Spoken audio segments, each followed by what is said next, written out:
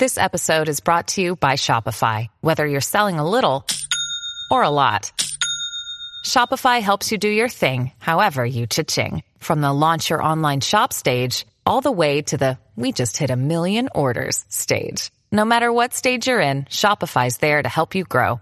Sign up for a $1 per month trial period at shopify.com/special offer, all lowercase.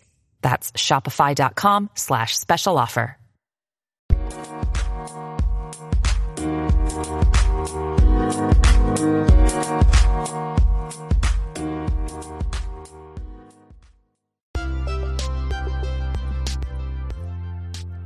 I want to thank our sponsors over at OncoSpark for designing a platform that streamlines and standardizes the authorization process. As we know, the barriers for practices and patients due to prior authorizations are a clinical and a clerical issue. This new tool, AuthParency, optimizes staff and resources while decreasing the time that a patient must wait. This platform will seamlessly integrate with your practice management system and your electronic health record, alerting you to expiring authorizations or order changes. AuthParency's reports can also be used for internal development as well as payer and pharma accountability.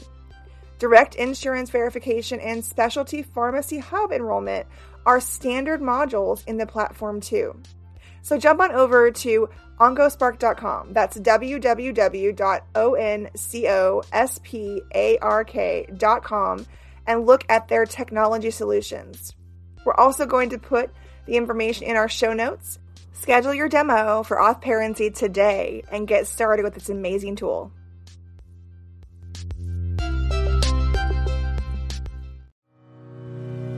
Welcome to the Life as a Coder podcast series, brought to you by Ozark Institute, an initiative of OncoSpark, a technology-enabled revenue cycle management company, discussing your life as a medical coder, offering tips and advice for coding students and professionals.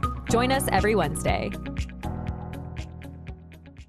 Hello and welcome to the Life as a Coder podcast. My name is Jennifer McNamara and I am your host today. Our goal is to bring you timely industry topics in the field of health information management, as well as tips for work-life balance. If you're a first-time listener, we thank you for listening today. And if you like what you hear, please hit the subscribe button or follow us wherever you get your podcasts. I want to thank our special sponsors at Ozark Institute, an initiative of OncoSpark. OncoSpark is a technology-enabled revenue cycle management company. Well, I hope everyone's been enjoying our first 2 episodes, digging into this topic of the behavioral health crisis. It's something that means so much to me, dealing with mental health myself and those that I've been close to, and seeing how this pandemic has really changed the face of how we viewed mental health prior to the pandemic. All the different changes we've seen in people and their lives and their relationships. I wanted to come on and talk about this, but more than that, I wanted to get the clinical side of this, because as a medical professional on the business side, it's really important that we understand the clinical aspects of what we're coding, abstracting the data for reimbursement. And the more we come to terms with the clinical side and have that relationship we build with our providers and those on the clinical staff and work together as a team, we can really focus on what we're all here for, and that is patient care, isn't it? So for episode 12, I decided it was a great idea to have a clinical professional come on the show. And so I have the great honor of interviewing Paul Schliesley. Paul Schliesley is a psychotherapist and consultant. I wanted to bring him on the show today because as a risk adjustment coder or a coder who has to understand ICD-10 guidelines and how to abstract those, it's important to understand the clinical aspects of some of the conditions that we abstract. And so we decided to talk about personality disorders today. Paul Schliesley has an amazing career in the practice of psychology and psychotherapy. And so we will put his bio in our show notes for you to review. And I do encourage you to check out his website and some of the articles that he's written on mental health. So stay tuned for my interview with Paul Schliesley. The team at OncoSpark offers a unique opportunity to grow your career in the business of medicine through their virtual specialty conference series. The reality of attending conferences in person is constantly changing. We give you the opportunity to learn virtually from industry leaders in top specialties, such as obstetrics and gynecology, pediatrics, cardiology, oncology, and orthopedics.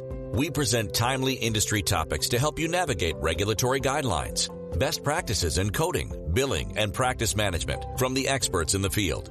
Whether you are interested in becoming the go-to expert in your field, provide additional knowledge for your education program, or you're ready to dive into other specialties, we have you covered. We hope to see you at our 2022 events. Well, as I mentioned, I have my very special guest, Paul Sheasley. Welcome to the show, Paul. Thanks. Thank you for having me. It's an honor to be here and looking forward to the cast today. Yes. Well, we've been waiting for you, honestly. Like this 4-part series, I've been waiting so I can finally have a clinical professional, talk about these mental health disorders, but also just the approach to treating people who have issues mentally or just emotionally, right? That's what we think about. Let me ask you, first of all, how long have you been practicing medicine or your field of study? It's actually a fun answer. So I have been in the field of psychology since 2002. And that goes significantly back in terms of just my interest, even beginning in education in terms of like high school. And so it's a field that I've been interested in since then. And I have always been in some capacity working within a patient-based facility and clients or research. And so I estimated probably somewhere around 37,000 direct patient hours over my career. That is amazing. Oh my goodness. Well, you have a lot of experience and a lot of, probably things you can share with our audience about helping people in this area. And so let me just ask you, what areas of mental health do you specialize in currently? So I'm glad you threw in currently because I was ready to give it to you in terms of all the different areas. So currently I specialize with personality disorders, for example. Some of my other primary facets of care include addictions, whether it's chemical or behavioral, and of course, mood disorders. And if we were to do some other populations there, I work specifically with like individuals. I work in the marital couple and the family units as well. Okay, great. Yes. Well, we've talked previously when we were preparing to decide what to talk about with you today. And we did decide, of course, to focus on that area of personality disorders. In my previous episodes for the series, we had talked about how sometimes personality disorders, not that they're, maybe not labeled as much, but some of the things we deal with our emotions and things that our experiences we've had can affect our work and then our home life, and then sometimes vice versa. So what do you find people misunderstand about, for instance, the definition of a disorder versus a trait? Because I know those can be intertwined when it comes to the personality.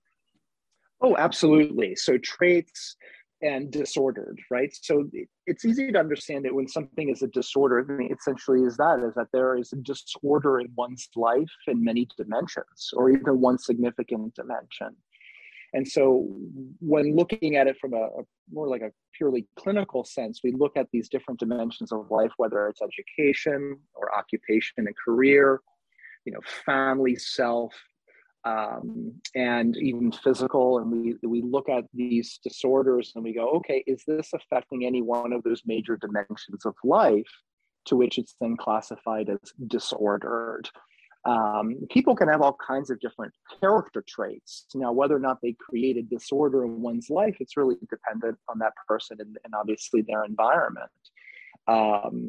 Sometimes we have these traits that are actually quite healthy for us, and these traits that are persistent, and they actually allow for us to even be successful or bring joy into our lives. And sometimes those same traits can, be the double-edged sword, as they say, and kind of create chaos as well. And then which case we would be talking about them as a disorder. It makes sense. It really does. And I love hearing your thoughts on that, because sometimes it can, and I know we've talked about this, try not to label people, but we do want to understand the difference because we don't want to label it the wrong way. Definitely.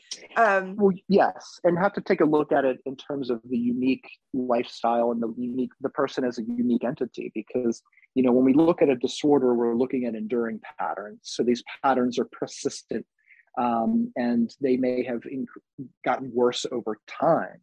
And how they've gotten worse over time is something that we take a look at when we would consider something to be disordered. I understand that. That's so great. Well, I want to shift a little bit, and I know we talked about this specific one, and I've seen, you probably have seen it too, working with, high profile individuals like you do, and just the social media aspect, how people are labeled, different stigmas out there in society. This condition or disorder called narcissism that is identified as a disorder, right? And we actually have a code for it in ICD-10. We have a code for it. It gets grouped into the personality disorders. But I really want to understand from a clinical standpoint, I want my audience, people that code for this or have to document this, to understand from a clinical standpoint so we can understand it better. So how would you describe it? And it's such an interesting concept these days, and really label too. And it's one to be careful with, because taking a look at even just social media, it's a buzzword. It's like, even used in a context of relationships, my partner's narcissistic, or my colleague's narcissistic, or, they're such a this, and, I think they're narcissistic. And, it's actually seems to be more trendy these days in labeling, and really just kind of, what's the word I'm looking for? Just unhappiness in other relationships with involving other people that, maybe their character is something that doesn't quite fit into our mold, or something that we don't like, especially with social media. Just being a therapist and being on social media myself, and having personal social media, watching others use that terminology and that disorder as a way to describe maybe a failed relationship with a partner, et cetera. And so there is a lot of responsibility around it. And so, for, having a understanding of what that looks like, really needs to come from a clinician, because narcissistic personality disorder, is characterized, and there are certain enduring patterns, right? There's certain enduring patterns of like what's classified as grandiose beliefs or arrogant behavior. And there's typically an overwhelming need for admiration from others, and a lack of empathy, and even exploitation of other people. Generally this disorder, these individuals may exhibit some kind of like self-love or egocentrism, meaning that it's kind of the me effect. It's all about me. And there's many different types of self-centered egocentrism that can occur. And there's often an exhibitionism type of presentation. And that's kind of the classic one that you might see in your movies, where they show up in their $12,000 Gucci suit or their alligator shoes.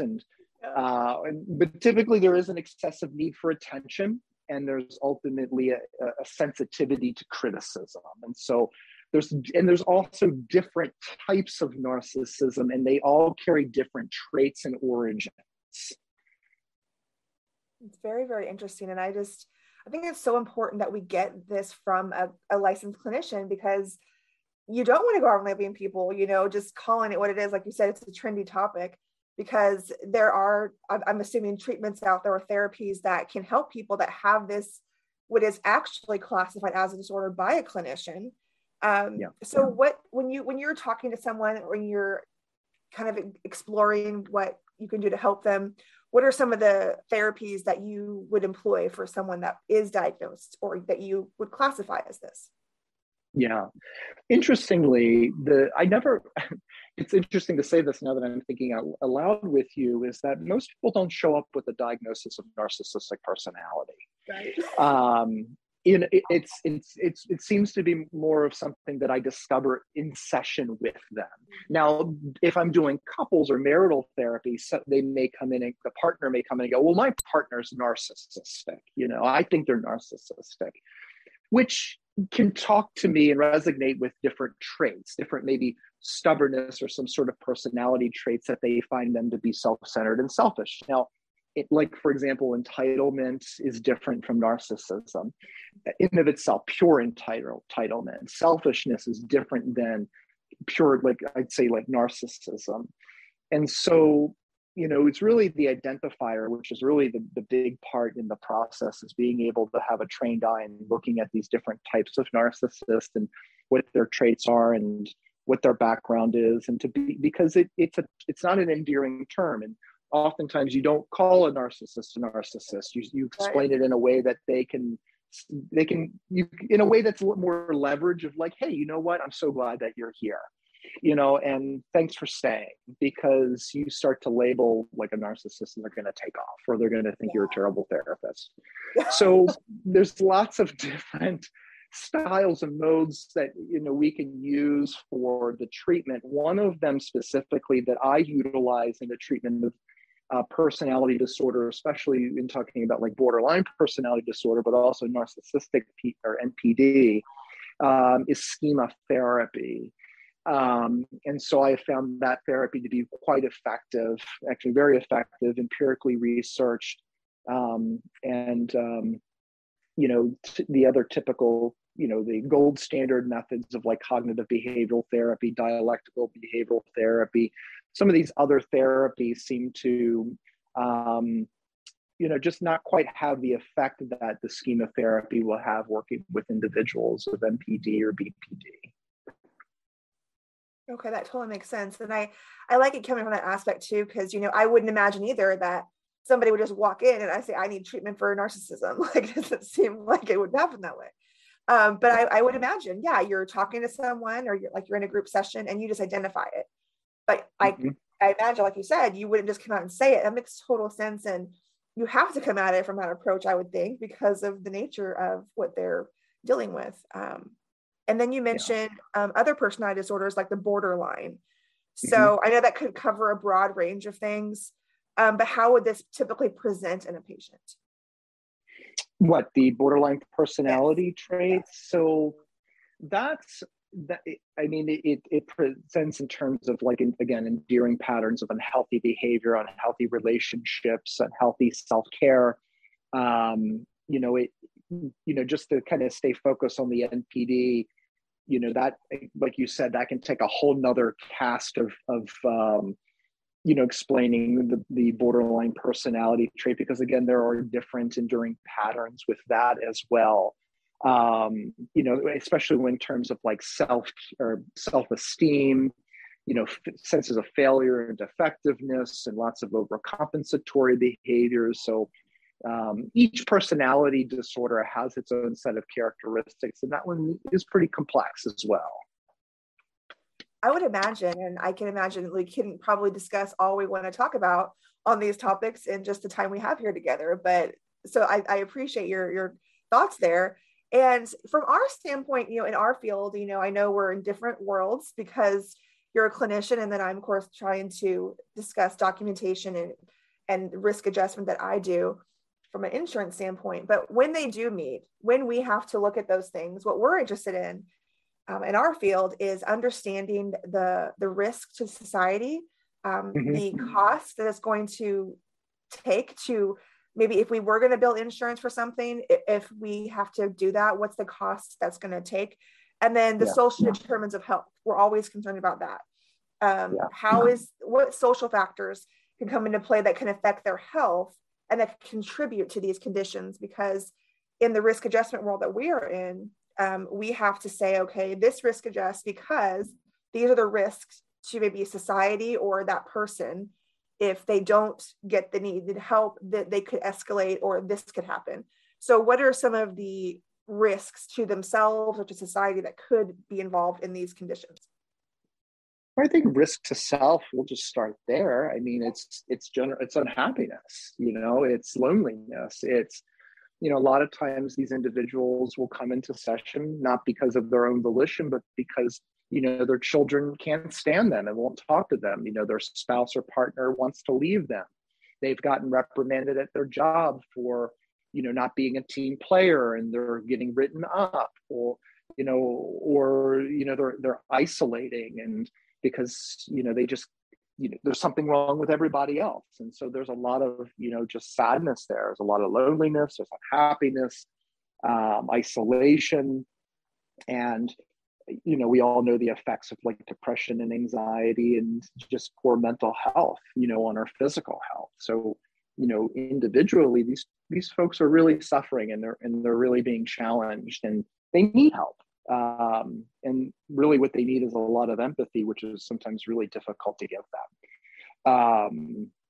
And then in terms of what was the other piece of this was the question to what community, the effect on community? The community, how that affects people in the community. I mean, obviously we can understand how it affects the family, but what risks or social factors can now affect them in their daily lives at work or different things?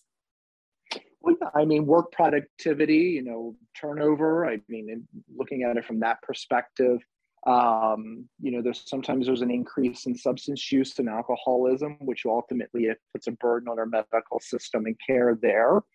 The family system, as you mentioned, and working with and saving families and children, and the long-term effects of intergenerational neglect or abuse that could take place potentially. That is a cost in the system as well. So yeah, there's a few examples. Well, that definitely makes sense. And I that's kind of where we're at here, just trying to get your thoughts and your insights on how we look at these things. And I know that our goal here was to raise awareness on identifying these, as a disorder, and understanding how they seek help when they do seek help, which may at times not happen, like you said, until they're there and you notice those things. Yeah. So what benefits do you think, if we could identify these more often, more frequently, could this have on society if more people were diagnosed and offered these therapies in a way that is conducive to that environment? Well, I think all the aforementioned, right, would definitely be benefited, right? It's hard. It's hard to know, like, what are we dealing with here, right? I mean, someone who has an underlying psychopathology of maybe a personality disorder like narcissism or borderline or any of them that has now taken on a chemical dependency, it's the chemical dependency comes first. And we're often not able to recognize that there's a personality disorder that's occurring. When I see families are referred to me from like an Office of Family Court Services, for example, the relationship is already in such disarray that the family is now being dissolved because of a divorce, and now there's separation. And so it's really hard to kind of identify that this is what's going on.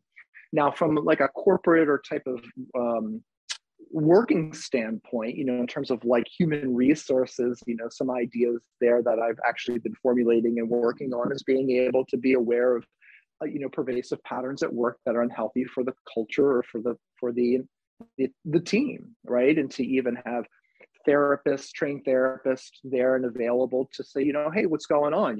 Things aren't really working out for you here at this company, or this has been happening. Just to be able to have a clinical eye there to maybe even rule out or to help scurry them to someone that can be a more long-term type of provider. So, I mean, those are some examples. I'm not sure if you had any other areas of like potential, if we could get ahead of and figure out, but a lot of these in school, actually, I'll answer my own question, right?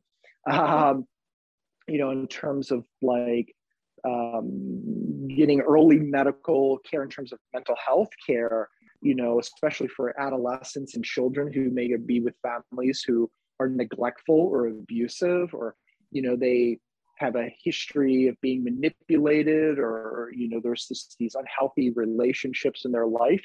Early mental health intervention is extremely important when it comes to the development of NPD in later adult life. So if we're looking at prevention, I think early on is the better, but we would also have to be able to identify these adolescents and children in early life experiences, like unhealthy relationships that may warrant some like mental health care and some support. I 100% agree. And I'm glad you mentioned that, because that's been my focus this month, because we're putting on a pediatric conference next Saturday, actually. for our facility. And it's one of the things we're going to have a speaker that's going to talk about some of the childhood conditions. Of course, autism, she's going to talk about that. And she's going to be talking about some of the behavioral conditions that affect adolescents and children. But I think it's so important. Like, I don't know if you've noticed this in your practice, you know, since the pandemic, some of the issues that our children are facing, because I'm thinking, you know, they're in these years. This is one of my thoughts. You can tell me what yours are, but me personally, as a non-medical professional, clinical professional, I'm thinking like my niece and my nephew, looking at them, they're in those formative years where being in public school is good for them. They're forming these relationships and, you know, learning to interact with society. And if that's taken away from you suddenly, how is that going to make you react? And when you go back to that, how much have you lost? Or I mean, I don't know if I'm on the right track here, but maybe you can clarify. Well, early healthy relationships are so important because there are internal scripts that we carry with us later in life. And so, you know, when we have a community and we have a familial community, but also a community like our educational system, that's really important because those guiding voices are what we internalize. But then we also have to take a look at the environment in terms of like the other kids, right? If you're talking about we're talking about being bullied or isolated and ostracized from our community, you know, whether that's even culturally and diversity or because of our gender, you know, these are significant issues that kids are facing, and obviously they affect us and they have long enduring impacts on us, our mental health, regardless of personality disorders. You know, that it's traumatic for adolescents and kids. And so, you know, that's always something that's I think needs to be on the minds of like administrators and all that stuff, but also mental health and care workers such as myself, because I do family therapy. I'm attachment-based family therapy trained. And so, you know, I work with families and adolescents, and self-esteem is always a topic of conversation, and, you know, fitting in, and am I important? Am I liked? Am I loved? Am I good enough? You know, all of those types of conversations, that language is really important because it's how we identify ourselves. So, I hope that I'm pretty sure that answered your question, but if I want me to elaborate on anything, I definitely will. No, absolutely. That really just adds clarity to why we need to be concerned that, like you said earlier in life, catching these things if we can.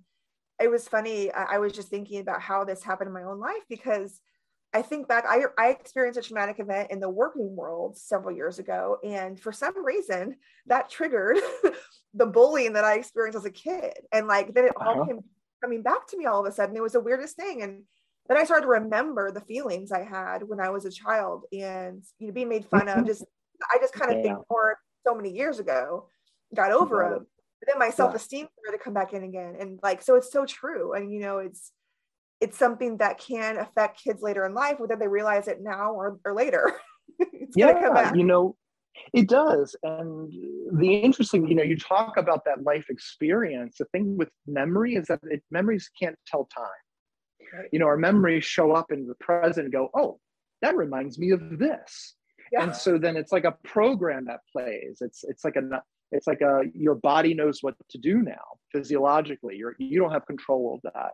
You know, you may even cope in a way or think about it in such a way or respond in a behavioral way that is very familiar to a time that was once upon a time, because the memory is being activated, and so is that coping response. And that's exactly what happens when we talk about like NPD or other personality disorders, is that there's a lot of reactivation of coping modes, which is what that would be from a once upon a time. It's these scripts, or also called schema activation. And so these modes, the way we cope, are activated to really protect the person. But unfortunately, the way that they're protecting themselves may also be hurting other people and hurting themselves in the long term. A lot of us have healthy coping modes and healthy mechanisms, although they're very uncomfortable. Our healthy adult self comes forward and says, we can handle this. We know what to do. You know, we can calm down. We know we're worthy. We know we're important. We know we're good workers. But sometimes that's not always the case, because that healthy adult, that kind of nucleus of our healthiness hasn't been fully developed, because really there was nobody to help us develop it. And so that in a short, succinct way is a part of the process of working with narcissists in my practice. I think this is all wonderful tips and just insights you're giving me and my listeners. So I know that those listening are going to be so thrilled to hear all these insights. And I was thinking too, like you mentioned earlier, about some of the effects that, some of these individuals face. They're lonely, and then that can lead to, of course, anxiety and depression at times. And that's actually what I was thinking about this month and next month, because April is Stress Awareness Month. And I know stress can lead to anxiety.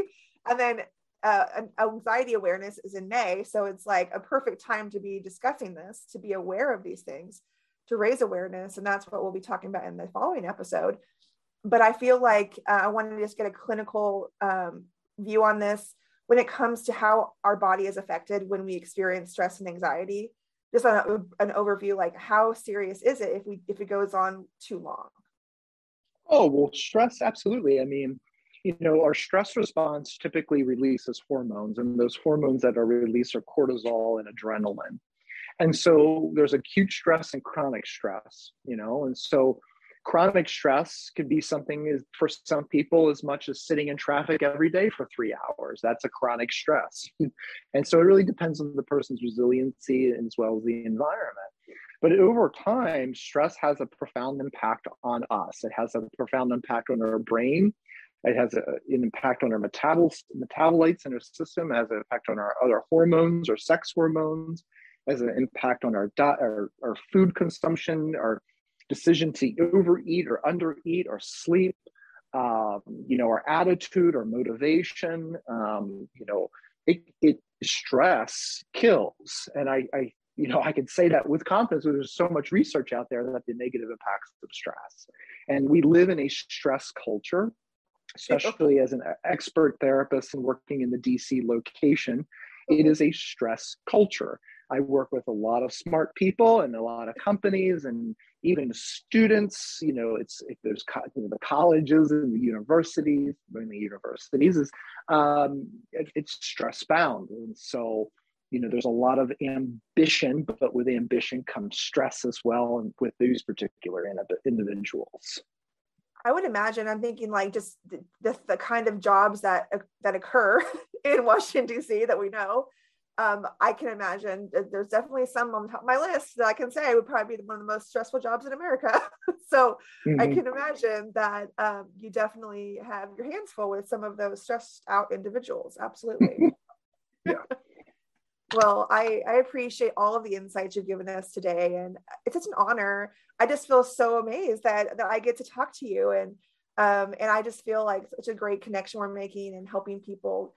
And it's a different level of education now that we can give to our listeners and those that are wanting to learn more about this field of mental health. So I really thank you. And for those that are interested in learning more about you, I know you're on social media. Where else can we find you? Of course, I'll put stuff in my show notes, but where can people connect with you?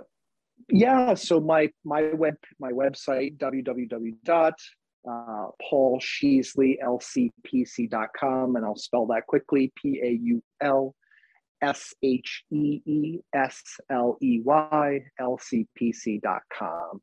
It would be the best place to locate material, previous podcasts, articles, as well as information about my practice and location, and as well as contact information. Wonderful, wonderful. And all my listeners out there, if you haven't read his latest article, it's pretty fascinating. And I'm going to say, I really enjoyed reading all of that about something we don't think about. We have this stigma in our mind about those that are celebrities or high profile, but they're just people. Like, I just felt like it was such a great article to really get us down to that we're all human beings, we're all people, and we all go through the same emotions no matter what our job is. So it was such a great article. So, well, thank you. Appreciate that. Loved your take on that and your views. And I think it's such a refreshing thing to talk to someone like yourself in the clinical space that has such a handle and understanding of this area. So thank you, Paul, for joining us. And we look forward to learning more about you, and then we'll keep following you and connecting, of course. Sounds great. Thanks so much for having me. Thank you. Thanks for joining the Life as a Coder podcast. Please feel free to rate or subscribe wherever you get your podcasts. We appreciate that effort. It helps us share the show with other healthcare professionals just like you. Join us next Wednesday for another episode. We'll catch you then.